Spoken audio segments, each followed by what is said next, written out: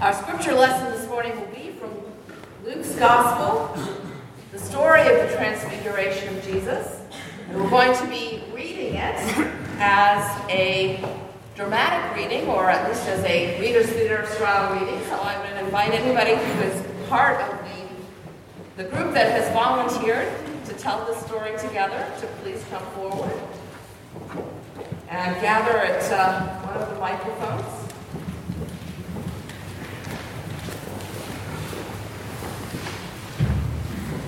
Let us listen today for God's word to us.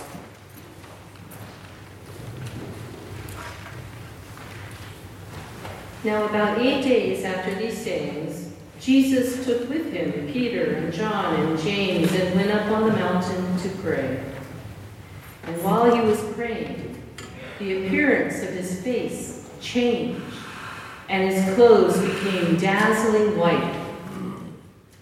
Suddenly, they saw two men, Moses and Elijah, talking to him. They appeared in glory and were speaking of his departure, which he was about to accomplish at Jerusalem. Now Peter and his companions were weighed down with sleep. But since they had stayed awake, they saw his glory and the two men who stood with him. Just as they were leaving him, Peter said to Jesus,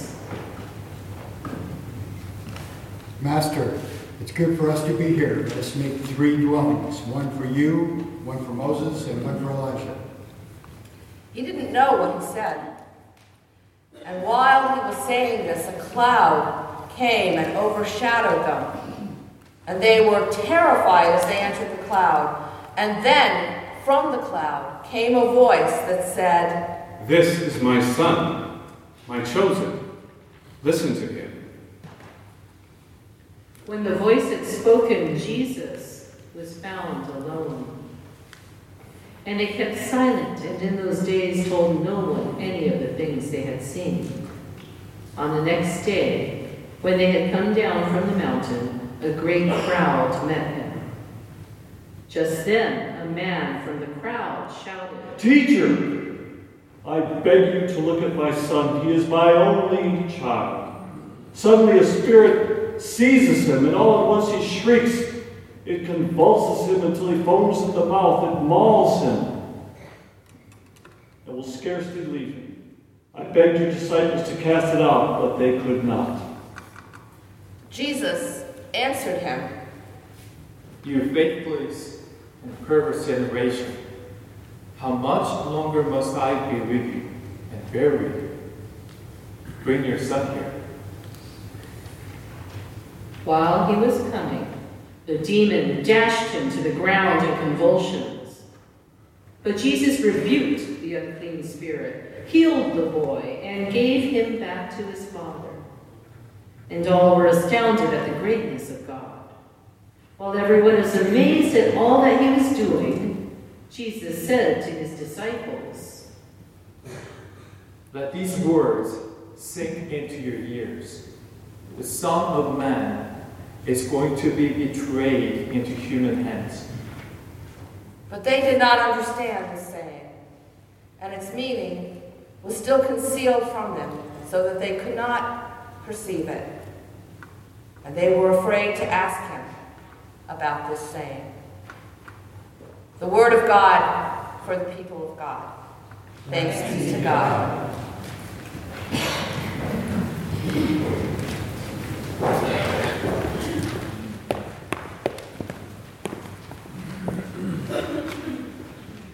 So it is that time of year again. It's the Sunday before Lent begins, which in the Christian liturgical calendar is called the Feast of the Transfiguration of Jesus. The Gospel reading for today is always one of the versions of this story, and this story appears in 3 out of the 4 Gospels, in Matthew and in Mark and in Luke. It's one of the stranger stories of the Gospels, isn't it? It seems somehow more like science fiction than the stories of everyday life in first century Palestine, which make up most of the Gospel narrative. And just because it is so odd, it can be challenging to make the connection between this story and anything to do with our everyday lives, our everyday struggles. And yet, every so often, someone comes along and shows us how this story and real life really can come together. In his book, God Has a Dream, Bishop Desmond Tutu of South Africa tells of a time when this story became very real for him. He writes, "Now, of course, there are times when you have to whistle in the dark to keep your morale up, when you want to whisper in God's ear, 'God, we know you are in charge, but could you make it a little more obvious?' And God did make it more obvious to me once, during what we call the Feast of the Transfiguration." Tutu continues, "Apartheid was in full swing.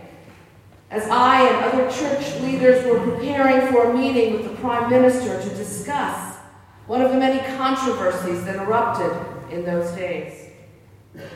We met at a theological college that had closed down because of the government's apartheid policies.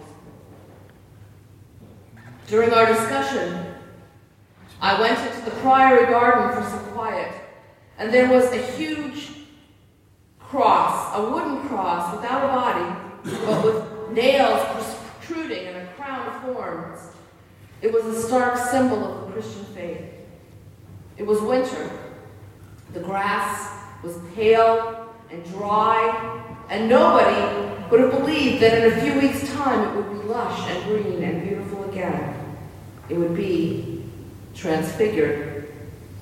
As I sat quietly in the garden, I realized the power of transfiguration, of God's transformation in our world. The principle of transfiguration is at work when something so unlikely as the brown grass that covers our fields in winter becomes bright green again, or when the tree with gnarled, leafless branches bursts forth with sap flowing so that the birds sit chirping in the leafy branches, or when dry streams gurgle with still flowing water. When winter gives way to spring and nature seems to experience its own resurrection. He continues, the principle of transfiguration is that nothing, no one, no situation is untransfigurable. That the whole of creation is waiting expectantly for transfiguration, when we will be released from bondage and share in the glorious liberty of the children of God. When it will not be just dry, inert, but translucent with divine love. Now, it's counterintuitive, I think, to be sure, but is it possible that this story, which can seem so much like science fiction, is really a story that is trying to tell us something about the very nature of reality? On that mountaintop, what the disciples see is not Jesus changed, but Jesus as he really is, and a deep truth about the world. They see who Jesus really is, not just a traveling prophet and healer, but the power of God at work, flowing through the universe.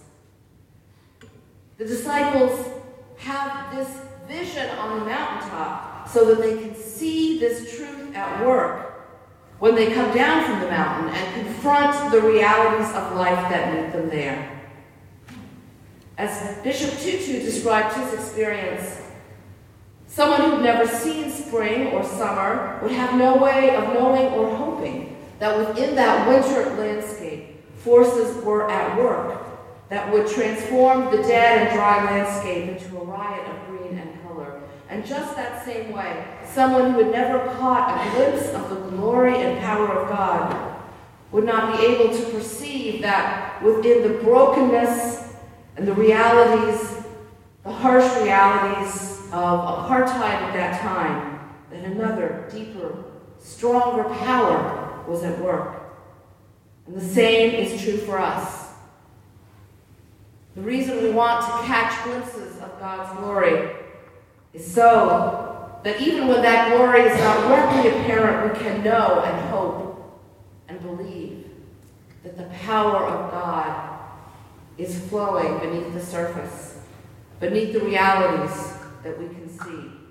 That amidst the brokenness and evils of this world, another deeper, stronger, truer power is at work.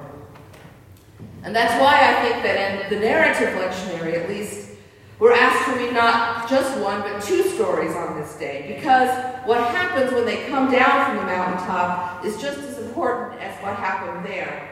What happens when they come down from the mountaintop is a working demonstration of the power of transfiguration.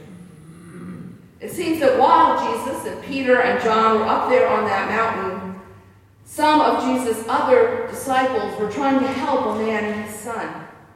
The son was afflicted with what people in that day and age could only understand as an evil spirit.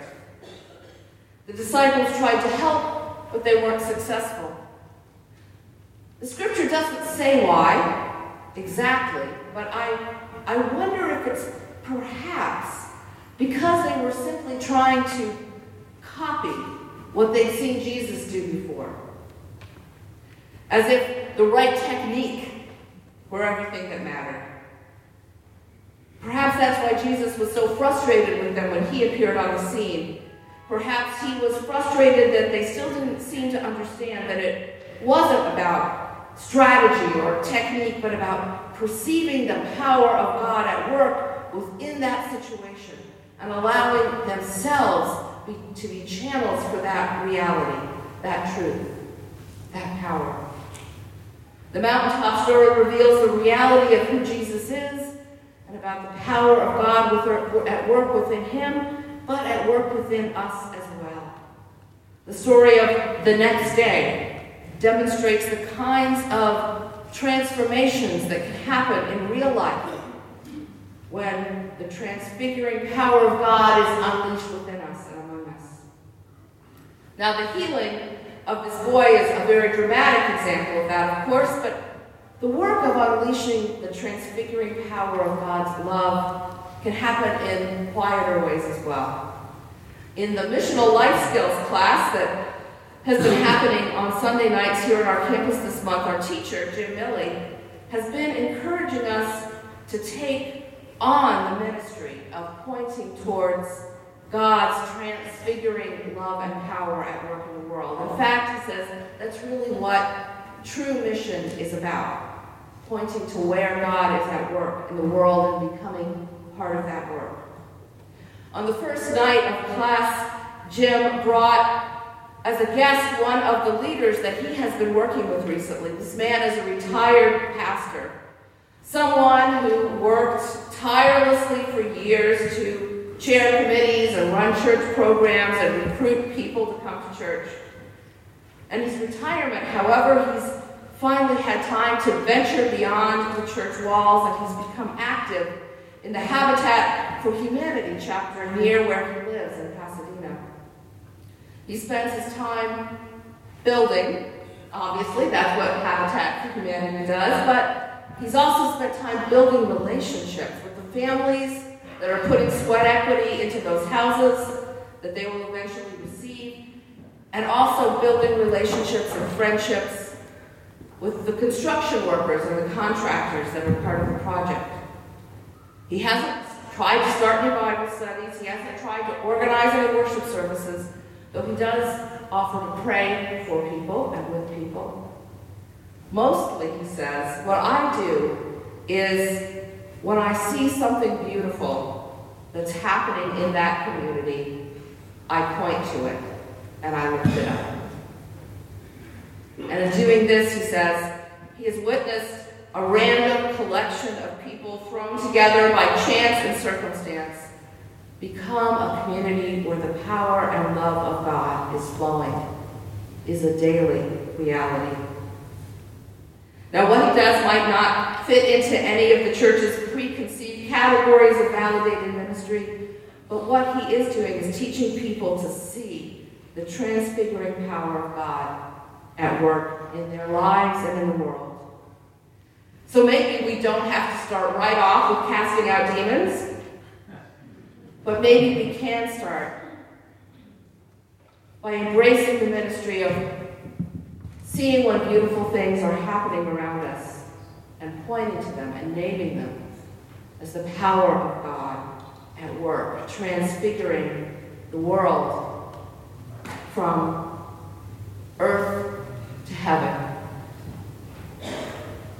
As Bishop Tutu concluded his own reflections on the Transfiguration, he said this: God places us in the world as God's fellow workers of agents of transfiguration. We work with God so that injustice is transfigured into justice, so that there will be more compassion and caring, so that there will be more laughter and joy, and there will be more togetherness in God's world. Amen.